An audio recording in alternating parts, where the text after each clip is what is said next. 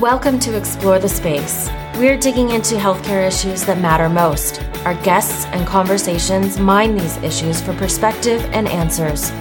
There is a gulf between healthcare and our communities. This is the place to talk about it. Now here's your host, Dr. Mark Shapiro.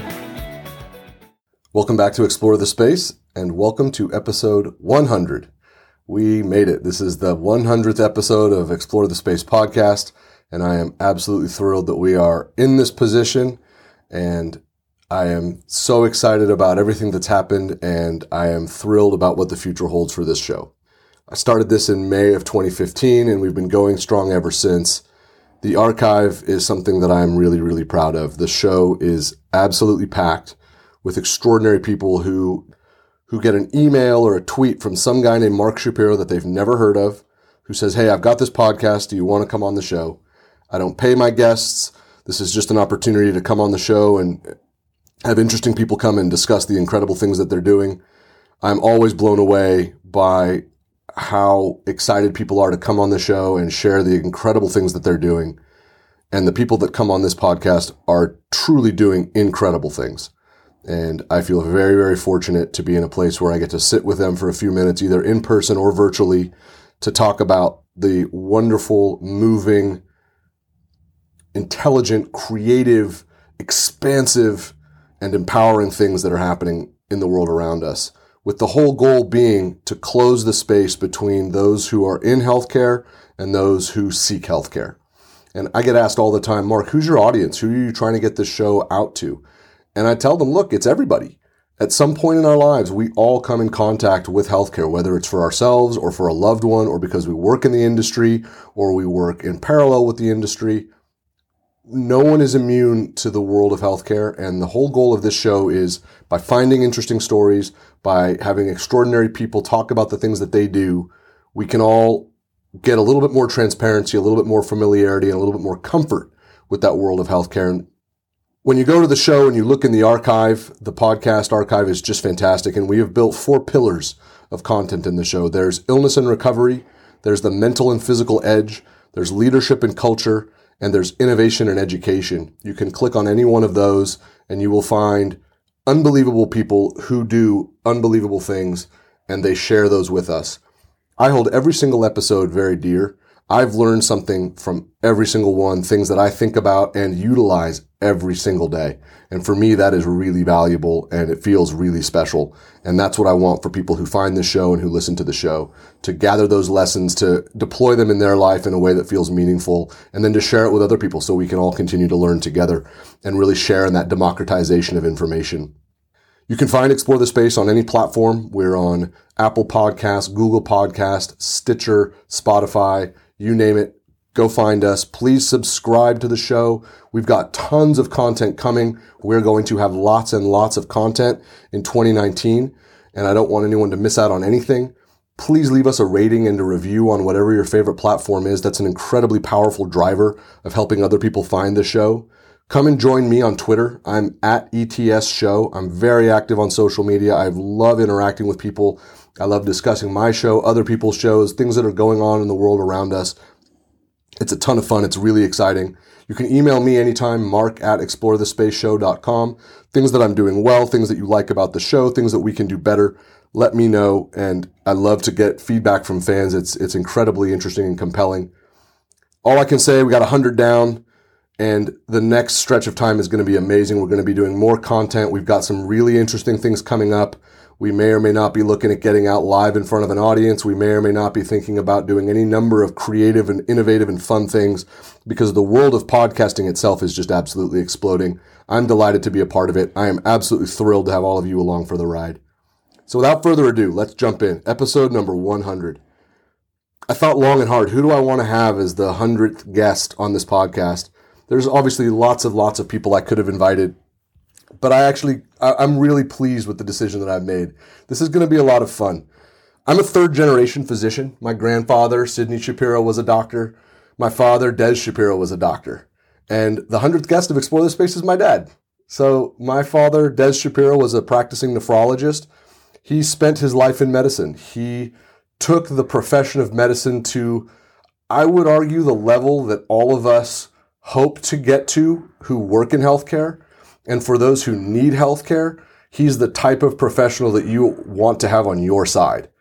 And I couldn't think of anyone else to have this conversation with. So, Padre, welcome to Explore the Space. Thank you so much, Mark. Firstly, congratulations on your 100th podcast. Very proud of you, and it's a fantastic achievement.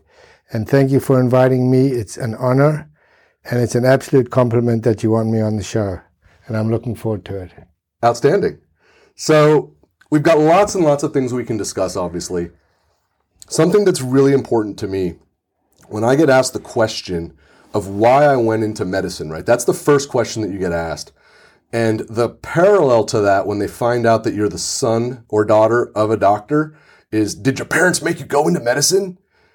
And so let's start with that for you, because you really have spent your whole life in medicine. And one of the things that's unique about your journey is you really were the sort of Doogie Howser before there was Doogie Howser. You were a medical student when you were 16 years old.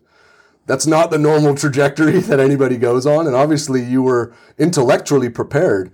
How did you end up going into medicine in the first place?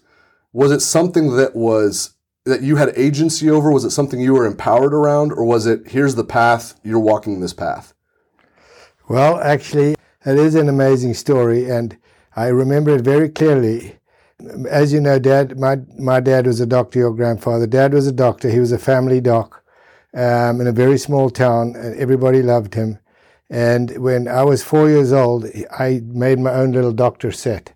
And it was a little cardboard case, and I wrote the name of it, and the name was Dr. U. B. Well. I used to get syringes from him, and then they're all broken, cracked syringes. They were glass then. I used to tape them up.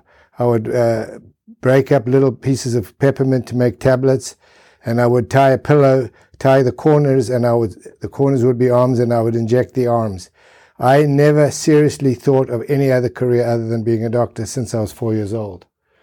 And then it was just, that's what it was going to be.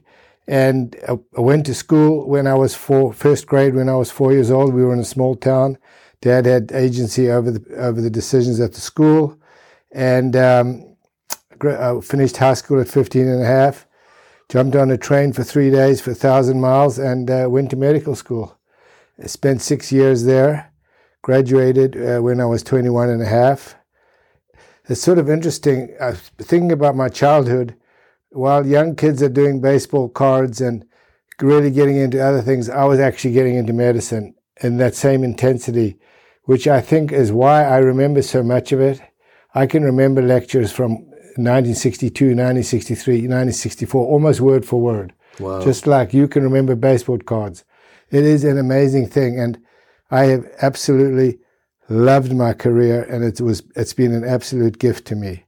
So, was there a point where you felt like I am called to this, or that you felt like I have a gift, I have this expansive memory, I have the ability to connect with other people? Was there a point at which you, I think, transitioned from, a student to saying, this is something I not only can do for the rest of my life, not only do I want to do this for the rest of my life, I should do this for the rest of my life? Well, education was a little bit prescribed back. It was the English system. South Africa had 2 medical schools. It was a 6-year curriculum. 1 year followed the next. You didn't have a lot of decision making to make. Okay. Prescribed subjects. Right. And so by the time you were finished, you were basically looking to get internships in 4 out of 6 hospitals. Yeah. So pretty much by the time you were baked, right, is when the time you started thinking about So you had things. the blinders on while you were in the oven, while you were cooking, as you exactly. said. Yeah, we were just on a track, and it was 24 hours a day. Yeah. We lived in residence. We lived it. We played it. Yeah. It was our lives. Yeah, yeah. That path is interesting because for lots of us now, and that's one of the things that I want to do with this conversation, is the juxtaposition and the lessons that we can draw out from the career that you've had, I think is what's important. We all, I think, now pay a lot of attention to balance in life, especially in training, thinking about other things that might be fulfilling, and also knowing that as you're in training, that, that idea of how do I take care of myself? How do I get through this or my gosh, I can't get through this. As you were training, as you were in the crucible, were there ever stretches for you in South Africa with your friends? You're still a teenager where you're saying, forget it, or I can't do this, or bring it. All I want is more, because this is the best.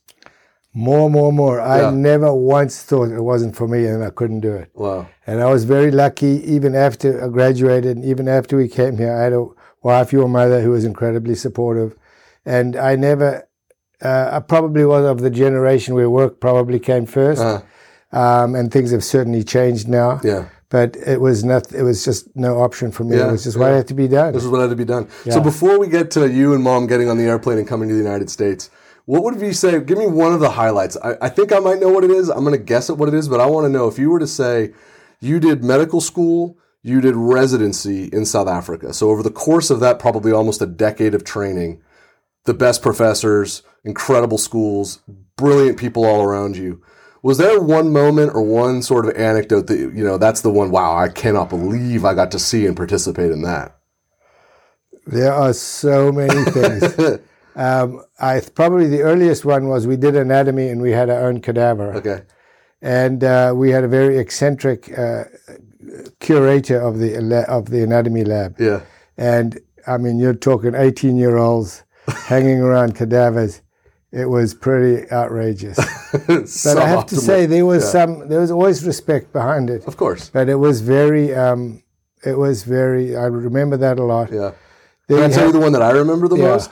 So you told me the story years and years ago of being there when the person who would then donate the first heart for the first heart transplant came to the hospital, and being a part of that whole milestone of modern healthcare, being a part of the first heart transplant. But the part that sticks out to me the most is the story that you told me about when everyone went to see the patient, everybody washed their hands in a common basin of water, and everybody dried their hands on the same towel, and that everybody had to put their hands on and examine the patient. That was part. So the patient is this common bucket of water. Everyone's hands go in it. And one bar of soap, Lifebuoy soap, a little red square of soap, sticking in a congealed container. Yeah. How many people are left on the planet that are telling that story?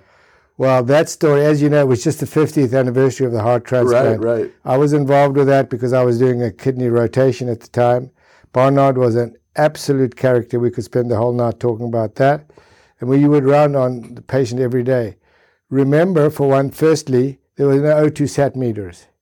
There was a Bird ventilator, which was a pressure ventilator, and we had to have, the only way you could do a pH or O2 was to puncture the radial artery. So you really had... any O2 sat was an ABG, was an arterial blood gas. Arterial blood gas that we had to draw. Of course. So you had to, firstly, so you would know... You had to really want it. And if it was off hours, you'd actually go down to the lab and perform it yourself. So that's how you knew when you really wanted. So we actually looked for cyanosis. We would turn off the tungsten lights, turn on ordinary lights, and look to see if he was cyanosed. Because if we wanted to do a blood gas, it was a real commitment just to do it. And then you're thinking, is this really going to change management? Because if not... Exactly. Yeah. And the Bird doesn't give 100%, so they would be on a tent as well as that. Wow. It was incredible. And you had a man who was driven. Very little was known about it. He was very dogmatic. Yeah. And it was an amazing time. Would you say that the best skill, and it's hard to rank them, I was always impressed with your commitment to the physical examination, to using your powers of observation, to using your tactile skills. It's an art that we all know is moving. I'm not saying it's going away, but it is certainly in an evolution. Would you say that foundational skill, was that something that you learned at a level beyond most, not just you, but you and all the people around you, that was something that puts you head and shoulders above? Well, I think that is true. And one thing I was thinking about was when we did exams, there was no such thing as multiple choice. Mm-hmm. We did essays, short paragraph answers, and what we call a viva, which was an oral exam with an examiner. When you do an essay, you are not only know the answer, you're aware of your knowledge. A multiple choice is not particularly good at knowing whether you're going to apply your knowledge to that particular case. I think you're being generous. It has no value. Right. Don't get me started on multiple choice exams. So I think that's true. So so you're aware of. So if you want to talk about SPE, you know everything. So what we would do is we would go every organ of the body. We would practice what diseases would affect that. We could tell you every possible thing that would go wrong with a nail. Clubbing. Oh, wow. And we would practice it. Neck veins. Is it an A wave? Is it a C wave? Is it a V wave? Yeah. Is there reflex? I mean, there's a couple of people that I've met on social media. There's a couple of attendings at Oregon Health Sciences and at Baylor College of Medicine where I went. And when we're done with this podcast, I'm going to show you the stuff that they're doing because it will reafirm your faith in the future of medicine. Oh, good. Because they're getting patients, they're covered. The patients give consent, they sign consent, but they're examining the A wave and all of these wonderful things. You'll love it. It's fantastic. I love it. It's not dead, Dad. It's good. Not dead. I'm glad it's not dead because really those things are actually bifurcation in decision making. Right. I mean, if you know the volumes, if somebody's neck veins are up, you know which algorithm to go down. Right. If you're sure they're up or sure they're not up, that's really helpful. What is the role, because this is something that I learned after residency, was the role of when you're doing physical examination, because I love it. I really enjoy it. I enjoy it because, as you say, right, it's helping me down my diagnostic and therapeutic pathways, but it's helping me connect with my patient too. They want me to put my hands on them, right? They want me to lay on the hands and get to work. But what I find to be really empowering to give my patients a sense of ownership and a sense of participation is I narrate the exam. I tell them what I'm seeing. I tell them what I'm doing. Hey, I'm going to feel your thyroid gland. I'm going to feel to see if I can get a sense of how big it is. Is there something that feels abnormal? I'll then do it. And then I'll say, that felt perfectly normal. I'll listen to the lungs. Oh my gosh, I can hear that fluid that I was telling you about. I can hear it crackling around in there. We got to get that out. And here's how we're going to do it. Was that part of how you did your examinations, or was it just something where you just would execute and move on? We would execute and move on. Yeah. Remember, that was a day, a lot of our patients would, because there was such a large minority group, which means there was this incredible case mix of very severe diseases, but we couldn't really communicate in their language. Oh, okay. So there was not a lot of communication on the details. Mm-hmm. There would be communication on what to expect. Yeah. But so no, we wouldn't narrate. But what about that sense of connectivity? Even if you can't connect with them verbally, just that act of like lifting their hand and holding their fingers up so you can look at their fingernails, and feeling for all of that. I mean, you must have felt that part of it must have been huge for you. I think that is very important, and I think that's being lost now. I think the touchingness is being lost. Yeah. This feeling for a flapping tremor, looking for clubbing, all those things. I agree with you completely. Because for the patient, you're not doing any of that stuff. You're just holding their hand. That's why in my office, I always took my own blood pressures because it's part of touching. That's right. And doing it posturally as well, by the way. But so that I use that as an opportunity for. And I think that I'm glad that we're talking about this because I don't ever want that to be an anachronism. I don't want that to ever be old school. You're lifting your patient's hand up off the bed. Of course I'm looking for specific things, but for them, I'm holding their hand. Right. Am I feeling how cool their hand is? Of course I am. Right. Am I feeling their radial pulse? Exactly. Yes. Exactly. But I'm just holding their hand. Totally. And no other profession in the world, you taught me this, no other profession in the world gets to do that. No. And you stroke their face and you want to feel if their nose is cold. Yep. Absolutely. I agree with you. You're just touching their face. It's a privilege. Yeah. It is an absolute privilege. I do do some teaching, and I always often say that if you want a job that's sacred, what other job can you go up to somebody, introduce yourself, strip them, invade their body parts, tell them things that may or may not kill them, and at the end they thank you and pay you for it. What kind of job is that? When you frame it like that, it's completely bizarre. No, I agree with you.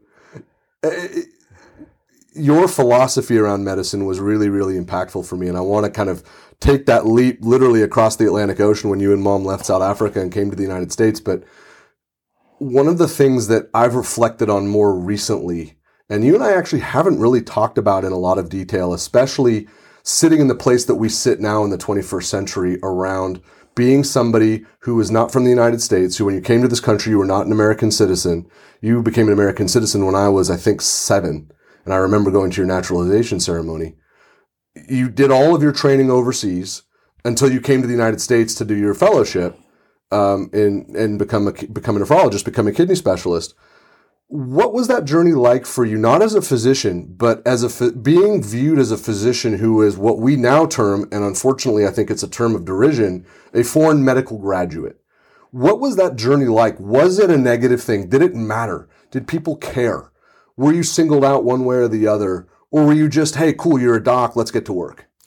Actually, it worked to my advantage because the degree in those days was so very well regarded. It was because people knew that it was an English training with the incredible sophistication of the caseload. There'd been quite a few advances that had come out. Patent ductus was the therapy of that was a South African. And so actually, and I was complimented when I arrived because I went to the VA and I was an intern and I was going to be paid as an intern. And then when they saw my work, my professor called me and said, you need to go to the office because you need to be paid as a fellow. Oh, wow. So that was absolutely, oh my gosh. That was, I was singled out in a positive way. Okay. Wow. So that was pretty nice. So you and I have discussed this issue. When you think about, right, you spent your career in the United States doing incredible things that we'll talk about.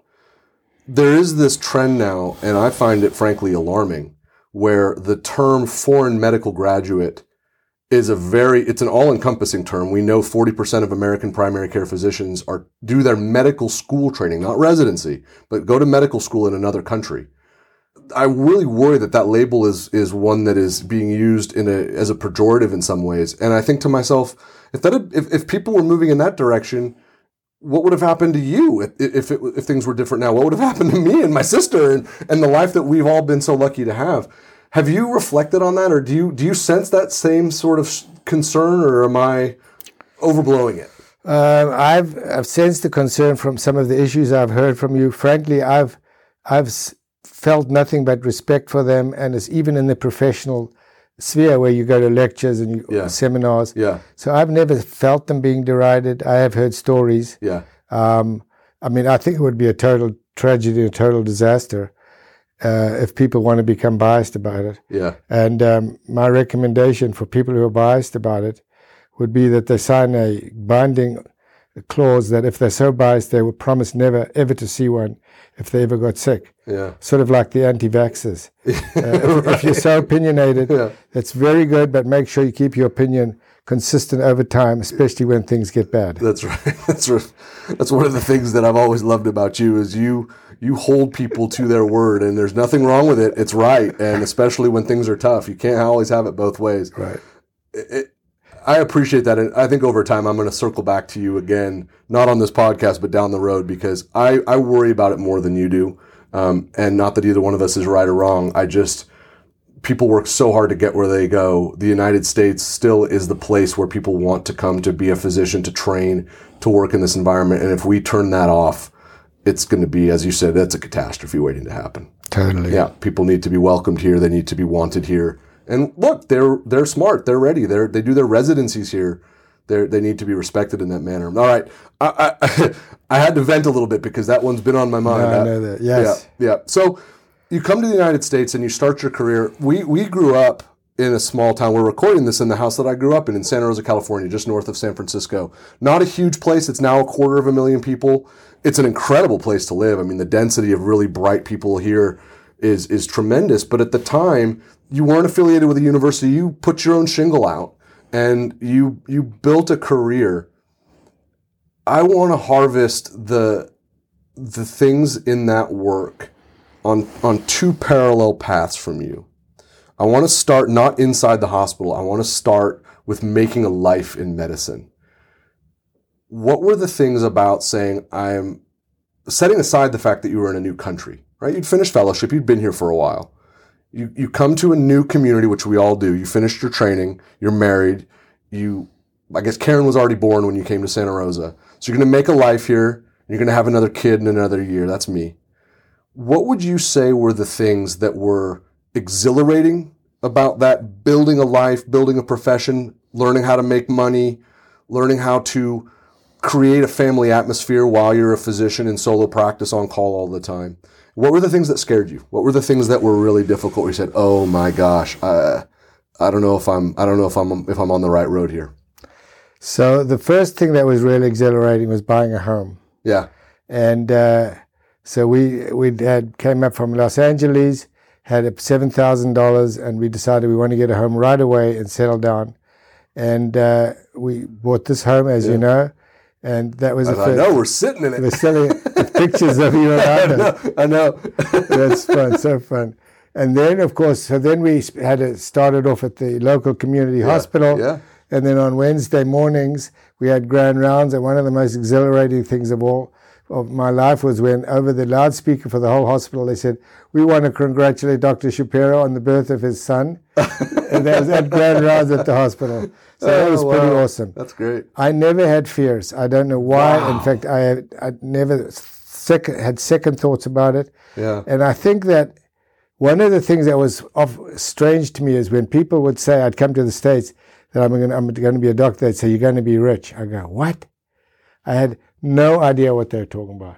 I can honestly tell you that I never thought about the money. Yeah. And I've thought about where that came from, and I don't know if I've told you before, but I was the first person in this town to accept Medicare assignment. I did not know that. First, I didn't think of it twice. I thought it was the right thing to do. Because back in the day, the docs would charge the patient whatever they liked. Yeah.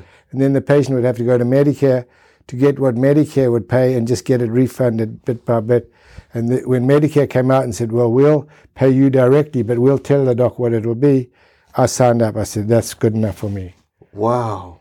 And further than that, I never ever knew what insurance my patients had, ever. And I never in my whole life sent a patient to collection. Huh. And in fact, that legacy passed down to my partners in the office. Yeah. And they appreciated it. Because being in nephrology where the patients, it's tough enough having kidney disease. Yeah. And it's even worse having kidney disease and not being able to afford all the care and all the co-pays and that. Yeah. So I knew it was the right thing, and I've thought about it, and it's probably from my dad. Yeah. Because my dad was a family doc, and I used to help him send the bills out at the end of the month. Yeah. And my job was, if they were in arrears, he'd say 1 injection, 7 shillings. And if they were in arrears 1 month, I'd write, "Please pay." If they were 2 months, I'd write, "Please, please." And then 3 months would be, "Please, please, please." And then it would be thrown away. And then forget it. So that's probably where I learned it. Yeah. And then on the professional side, when you're actually seeing patients, I'll ask you that same question I asked about when you were in South Africa about what you felt like maybe your singular achievement was. I know what I would probably suggest that it is, although my thought process around it is a lot more sophisticated now, but it's the one that sticks with me the most. And then the same thing, in the hospital, seeing critically ill patients, in the office, seeing somebody and saying, "Hey, it looks like you have really severe kidney disease and we have to start talking about dialysis or something else." What were the things that were exhilarating? What were those singular moments? And was there ever anything you'd walk into a room or you'd walk into a circumstance where you just, "Woof, my heart rate is high and I'm nervous or I'm stressed out"? I never felt heart rate was high or nervous or stressed out. I just can't believe it. What I would, mine was high today. Thing would happen if I remembered when I was in training, we had cardiac ICUs had just started. Yeah. And we used to do intracardiac injections, believe it or not intravenous. Yeah. So we'd give them as intracardiac, which was totally brutal. And I had a young asthmatic colored woman, I can still see her face now, and she needed to be resuscitated. I injected her heart with adrenaline and her heart stopped. Needless to say, that was like very traumatic. Yeah. But it wasn't like I had dissonance. I just complete panic. And yeah. And then I used to do surgery, and I had at times when I was doing an ectopic pregnancy once. In South Africa, there was such a caseload that you would do stuff because you were there and you had two hands. Right, right. So I was doing an ectopic pregnancy, and the placenta had invaded the bowel, and I wasn't experienced at all. And everywhere I touched, I made a hole in the bowel. And then I slowly realized, this has got to stop. I can't keep doing this. Put the swabs on the top and said, call the consultant, and we just waited. Yeah. Very traumatic. Yeah. Very traumatic. Yeah. But it didn't stop me carrying on. Right. I think one of the things that really helped me, and I'm not sure, I could somehow feel what patients were going through. So you absolutely could. I never judged them somehow, especially. Yeah. And that's why I do. I always picked up on that when you would talk about your patients, that there was a level of empathy and connection with them, not where it was detrimental for you, but it was, and that's something that I've always held in very high esteem and strive to be able to do. For me, it's a struggle because sometimes it crosses over where it really affects me. I don't keep that boundary, and then I carry it for a long time. I mean, I have my own cases that, same sorts of things that did really affect me. And I can still see the faces. And one of the most amazing stories for me was you and Mom came down to visit me when I was a resident, and I had a really bad night in the ICU before you guys came down. And there was a guy that had coded while I was standing there, and we'd successfully resuscitated him. And it was incredibly traumatic. It was a long code. It was just awful. And he survived, and you came to visit, and we got permissions for you to come on rounds. And if you remember, you came in his room with me, and he was crying and I was crying. And then all of a sudden, one of his family members said, "Oh my gosh, you're also Dr. Shapiro." And his daughter's boyfriend's mother was your patient, and he knew you. Right. And he gave you a big hug. It was absolutely surreal. Right. It is amazing. And I say, don't lose that. Yeah. It's really hard, but that's life. Yeah. But you do get, and I was starting to get it after 40 years, what's called compassion fatigue. Uh-huh. And you just run out because there's always so much going on. But that's what I really enjoyed. I mean, I have obituaries here from patients. And and I think one thing I would say I learned early, that was somebody called me to task.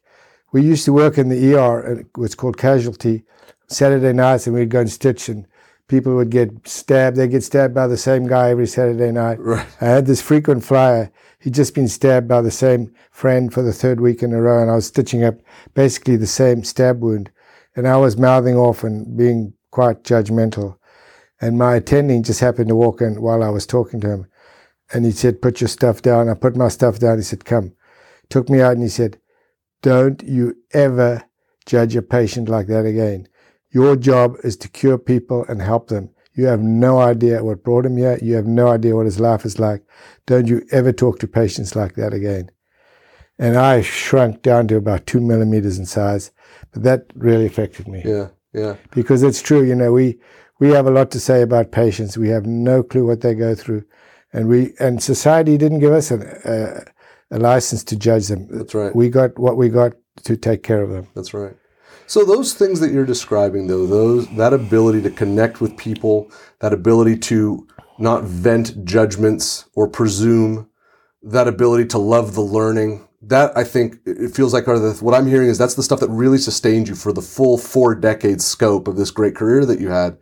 For people who want that, for medical students or people who maybe want to go to medical school, or for me, I'm in my 13th or 14th years in attending.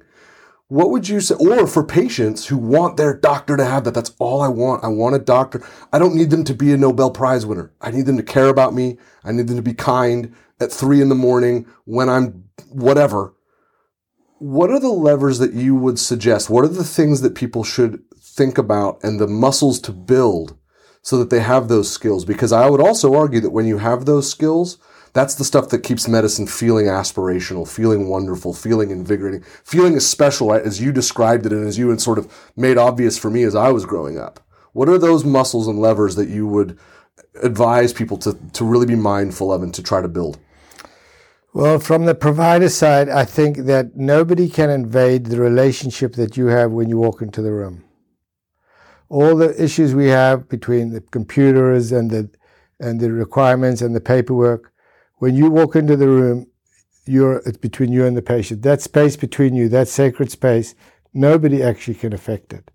It's totally your responsibility how it goes off. And I think one of the ways is to take a deep breath before you go in and get all those conflicted agendas out of the way, those angers, whatever they are. I shouldn't be on call. This is ridiculous, blah, blah, blah. Because the patient, it's got nothing to do with the patient. And then you dedicate yourself for however many minutes it is to giving them what you would probably want for yourself. And there's things to be learned, completed. Did you understand what I have to say? That still is a sacred moment.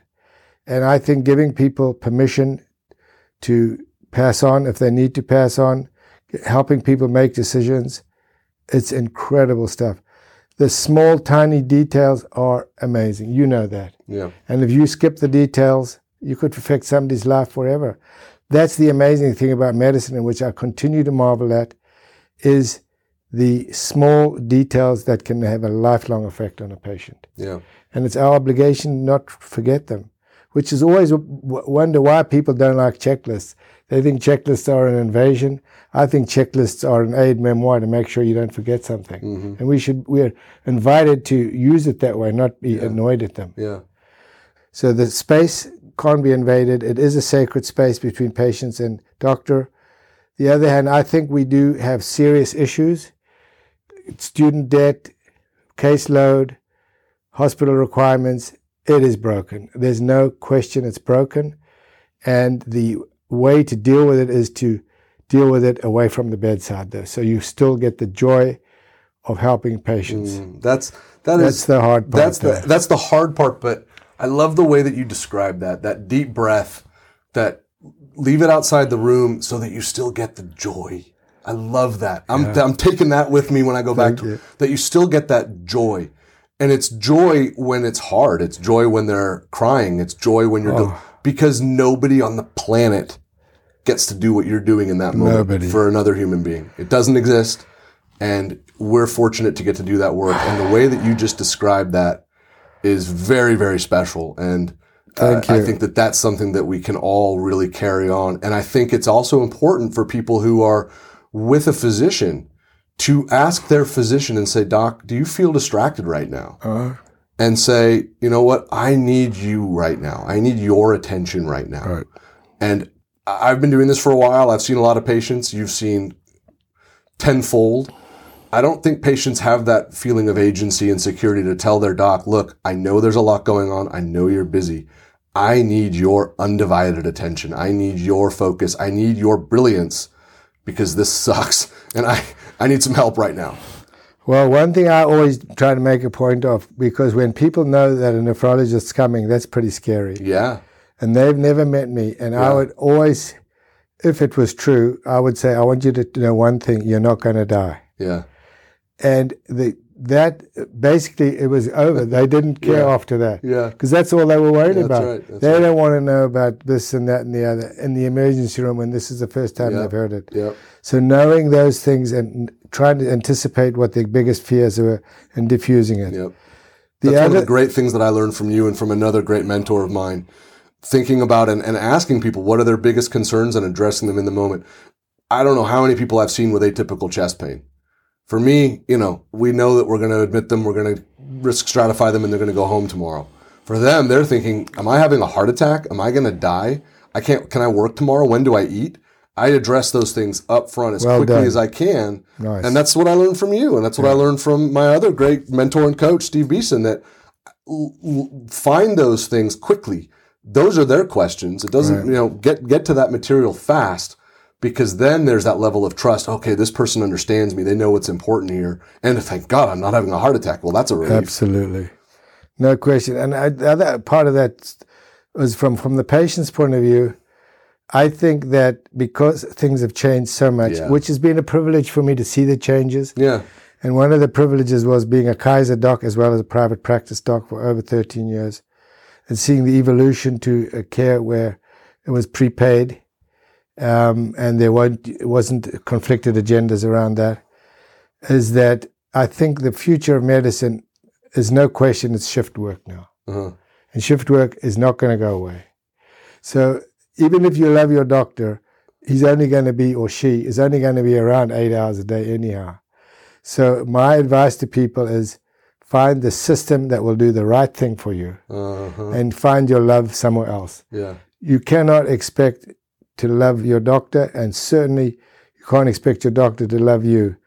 But you can expect kindness, you can expect thoughtfulness, you can expect a complete visit, and you can demand the right thing.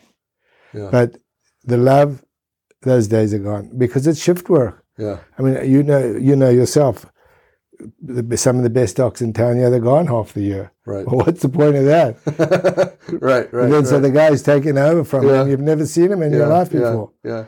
So it's the expectations, I think, are changing on both sides. I agree. I never understood what burnout meant, to be honest. Interesting. But I get it now because I never had student debt. Uh-huh. And that's a huge thing. And the price of housing. And so that is huge. And I know I read like chasing the dollar is a big part of burnout because there's no joy in earning money. There's no joy. Yeah.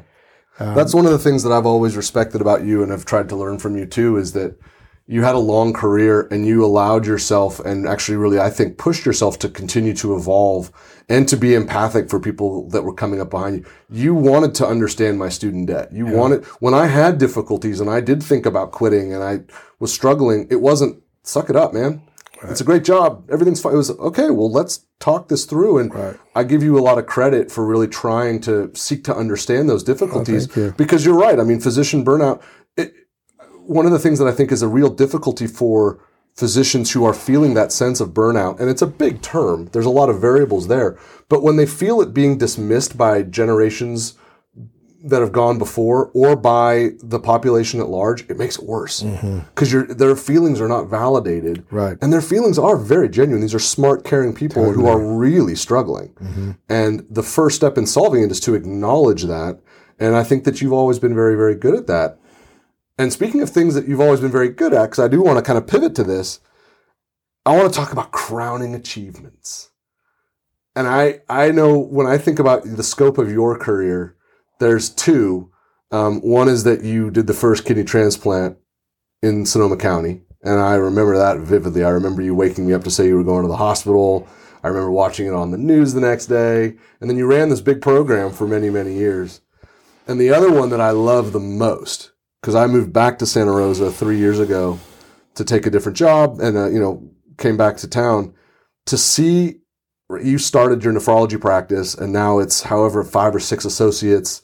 They're all fabulous. They're great people. They're all cut from the same cloth as you. But I see patients that you were their doc. And when they talk about you, it's so cool. It never clicks because our accents are different. But as soon as I say, do you remember my dad? Oh my gosh, was your dad Des Shapiro? Was it the guy? Yeah, that was my dad. And then it's 5 minutes of stories. Just every single time. Did you know that was happening? When I first started telling you, hey, Dad, I saw one of your patients in the hospital today, and guess what happened? And they're demanding that I text you, and they want a picture, and how's your dad doing? Yeah. Did you know that was happening? Did you ever dream that would be something that you'd leave behind? It is amazing. I mean, you can't imagine what it's like to have your own son walk in your shoes like that, to have the esteem that they held in. It is amazing. And to hear the stories. Yeah. I mean, I know that happens. It happens a lot to me. Yeah. And I love it. And that's the beauty of living in the same town. Yeah. You see people, bump into people. Yeah. And transplant is I used to call transplant obstetrics and adult medicine because you genuinely give people a rebirth. Yeah. And we did start a program here. It was fantastic. It went for about 15 years. There are so many stories out of that program, from finding out that your dad ain't your dad and your dad don't know when we were doing living donor matches to being sued for a kidney arriving from Philadelphia that had cancer in it, which had nothing to do with us. To also, I mean, the stories are incredible. Yeah. Crowning achievements, some of them are the very smallest things. They were wives coming to me and saying, "Thank you for letting my husband stop dialysis." Wow, it's being torture. Yeah, because giving people a permission to do what they really want to do is a gift as well. That's right. It really, because there's so much pressure. Yep. End of life stuff. There's so much pressure, as you know. Yeah. And I find that, a lot of those were very crowning achievements. And I think one of them is that I've had it's been such a gift to see medicine over so many years. Yeah. I mean, what happened to me in obstetrics, what happened to me in anesthesia, what happened to me when I first came here with a celebrity at the... oh my God, that's right. Yeah. But so there are all these vignettes that are so dramatic. And then the idea of, for some reason I come back to it a lot, maybe one of the longest continuous subscribers to The Lancet. That's right. It is. Right. When I think about that, I can barely comprehend it. Yeah, I've been reading the Lancet since 1964. That's right. If I'd kept them all, it would fill this room. It would fill the room, I know. I read one last night on the advances in polycystic kidney disease. Yeah. The advances, right. It could have been 10 lines, but they made, They got to make something out because of it. every single guy is being supported by tolvaptan, the drug, which is the tragedy of medicine. Yeah, I know. So anyhow. You're the holdout. All of the New England Journal of Medicine subscribers are like, oh, come on. I know. That's so great. Yeah. I would say it's the things that you just described. I love answering the question of why did I become a doctor? Because people find out that I'm a third generation physician and it's like, well, it was written in stone, and it wasn't. And they say, well, did your parents push you? No, they didn't. Mm-hmm. I would argue that there were probably long stretches where you and mom were like, oh my God, I really hope he doesn't do this, because with his temperament and his makeup and some of the things that he's working on as he's growing and developing, it's going to be a struggle. I was really fortunate to come to it of my own volition, and part of it was because of that joy. Part of it was because you didn't make it transactional. We had a wonderful life. We had a great family. You were available. It was hard. I mean, there were definitely stretches where you'd be gone a lot and you would miss things, but we always understood why. It was never a competition. It was never the patient before us. It was, this is what Dad does. And we were really proud of it. And I think we carried that. The other one is a single thing that you told me once. And when I transitioned into medical leadership and I had people asking me, what do I do in this situation? This is what I recalled. And we had a conversation a long time ago. I think I was a medical student, where we had a patient on my service who was undocumented and came to the hospital and needed dialysis. And it was that frustration of, why can't this get set up? And they've been dialyzed and they got to go and the ER's full. And you took me aside. It was a phone call, and it was, Mark, in that moment, your job is to take care of that patient. You discharge patients when it is safe to discharge patients. If there are issues around what makes it safe, that is not your problem. That's the hospital's problem, and it's their job to figure it out. You cannot discharge that patient because someone is telling you to discharge the patient. If they want to discharge patients, they should go to medical school and get a license, and they can discharge whom they like. In that situation, that patient is looking to you for help to keep them alive and to make sure they get dialysis. Your job is to get them that. And the pressure will get to the point where the institution will figure it out. But in the meantime, you need to be the path of most resistance, not the path of least resistance. And I remember that conversation vividly. And so when I have teammates come to me and say, the case manager wants me to discharge it, I tell them, is the patient ready? Where are they going to go? Oh, we don't know yet. Don't discharge them. They cannot go. The patient is first. The team is second. You're third. If the case manager is telling you to discharge the patient and you don't think they're ready to go, that's team before patient. That's hospital before patient, and that's wrong. If you put the patient in the center every single time, you're going to be fine. And that comes up every single day, and that I learned from you. That is wonderful. I appreciate that. I'm glad there's the story of so we were in training and I did obstetrics, and the administrator said that we had to discharge the patients on the second day post C-section. Yeah. So one of our attendees called us in very early one day, and he said, I want you to wheel all the post C-section patients down. And we wheeled every day 2 post C-section patient down to the administrator's office. We opened the chart to the order section and we put a pen on it. Uh-huh. We said a note, said, post-op day 2, dear administrator, please discharge the patient. I mean, which of course you couldn't do that today. That made a big difference, impression. And when I first came here, the patient that came for dialysis from Mexico, the hospital said, I need to discharge him. And I said, no. And they actually set him up and paid for his discharge and his dialysis as an outpatient to save them money, which is the right way to do it. That's right. And because the patient wants to go home. Absolutely. But, the times that I've tangled in the hospital, it's always been around that. I think to myself, we all want our parents to be proud of us. And I would argue that when I'm in those moments and someone's pushing me and I'm pushing back and I'm not giving way and they're frustrated with me and I tell them I don't care, I know that you're proud of me. And that if I tell you that story, you're going to say, Mark, you did the right thing. Totally. Well, I think what we have to realize, what we don't have to realize, something that's an important concept of what we're doing is the idea of normalization of deviance. Yeah. We can do something so often, and everybody around us is doing the same thing that we think is right. Yeah. Getting patients out early from the ER, sending them home the next day, not admitting patients to control their hypertension. Those are all variations of deviance that don't have to be the way it is. Right. There were days when we would admit patients for hypertension that was uncontrolled. You would admit them, you'd stop all their medicines, you'd dry them as a bone, and then you'd start all over again. You couldn't do that today. I mean, you can fry their renal arteries when it's unproven, but you couldn't do that. There's deviant behavior because agendas get away from us, so sometimes you have to physician as activist. That's right. And I think that's an important And concept. that's been actually a recurring theme on the podcast. We've had a number of people who've come and said physicians have their megaphone. Mona Hanna-Attisha, that's what she taught me on this podcast. Physicians have a megaphone and they need to keep it turned on. And one of the great things about this conversation, aside from getting to have my dad on for the 100th episode, is that idea of exactly what you're saying. There are core principles in medicine that as physicians we should never ever get away from. And for patients, they should expect us to never ever get away from them. And amidst the maelstrom of regulations and things like that, there are fundamentals that if we stick to them, we know we're doing the right thing for patients and it will help us find that sense of joy. And I think that those things that come from someone who's practiced medicine at the highest level for 40 plus years, I think that is that, and I think hopefully from this conversation will also prove to be part of your long and illustrious legacy. Thank you. I love it. This has been really, really cool. I could not have hoped for a more fun, fantastic, and interesting and engaging 100th episode. I love the fact that we're sitting in the house that I grew up in. I love the fact that we're surrounded with my son's toys. Exactly. And he's going to hang out here all day with you and Mom tomorrow. And I'll go back to work and I'll know why I'm doing it and I will find that joy. So, Dad, thank you so much. This has been a total pleasure. Thank you so much. And thank you for being who you are. I appreciate that. Love you. Love you, Padre.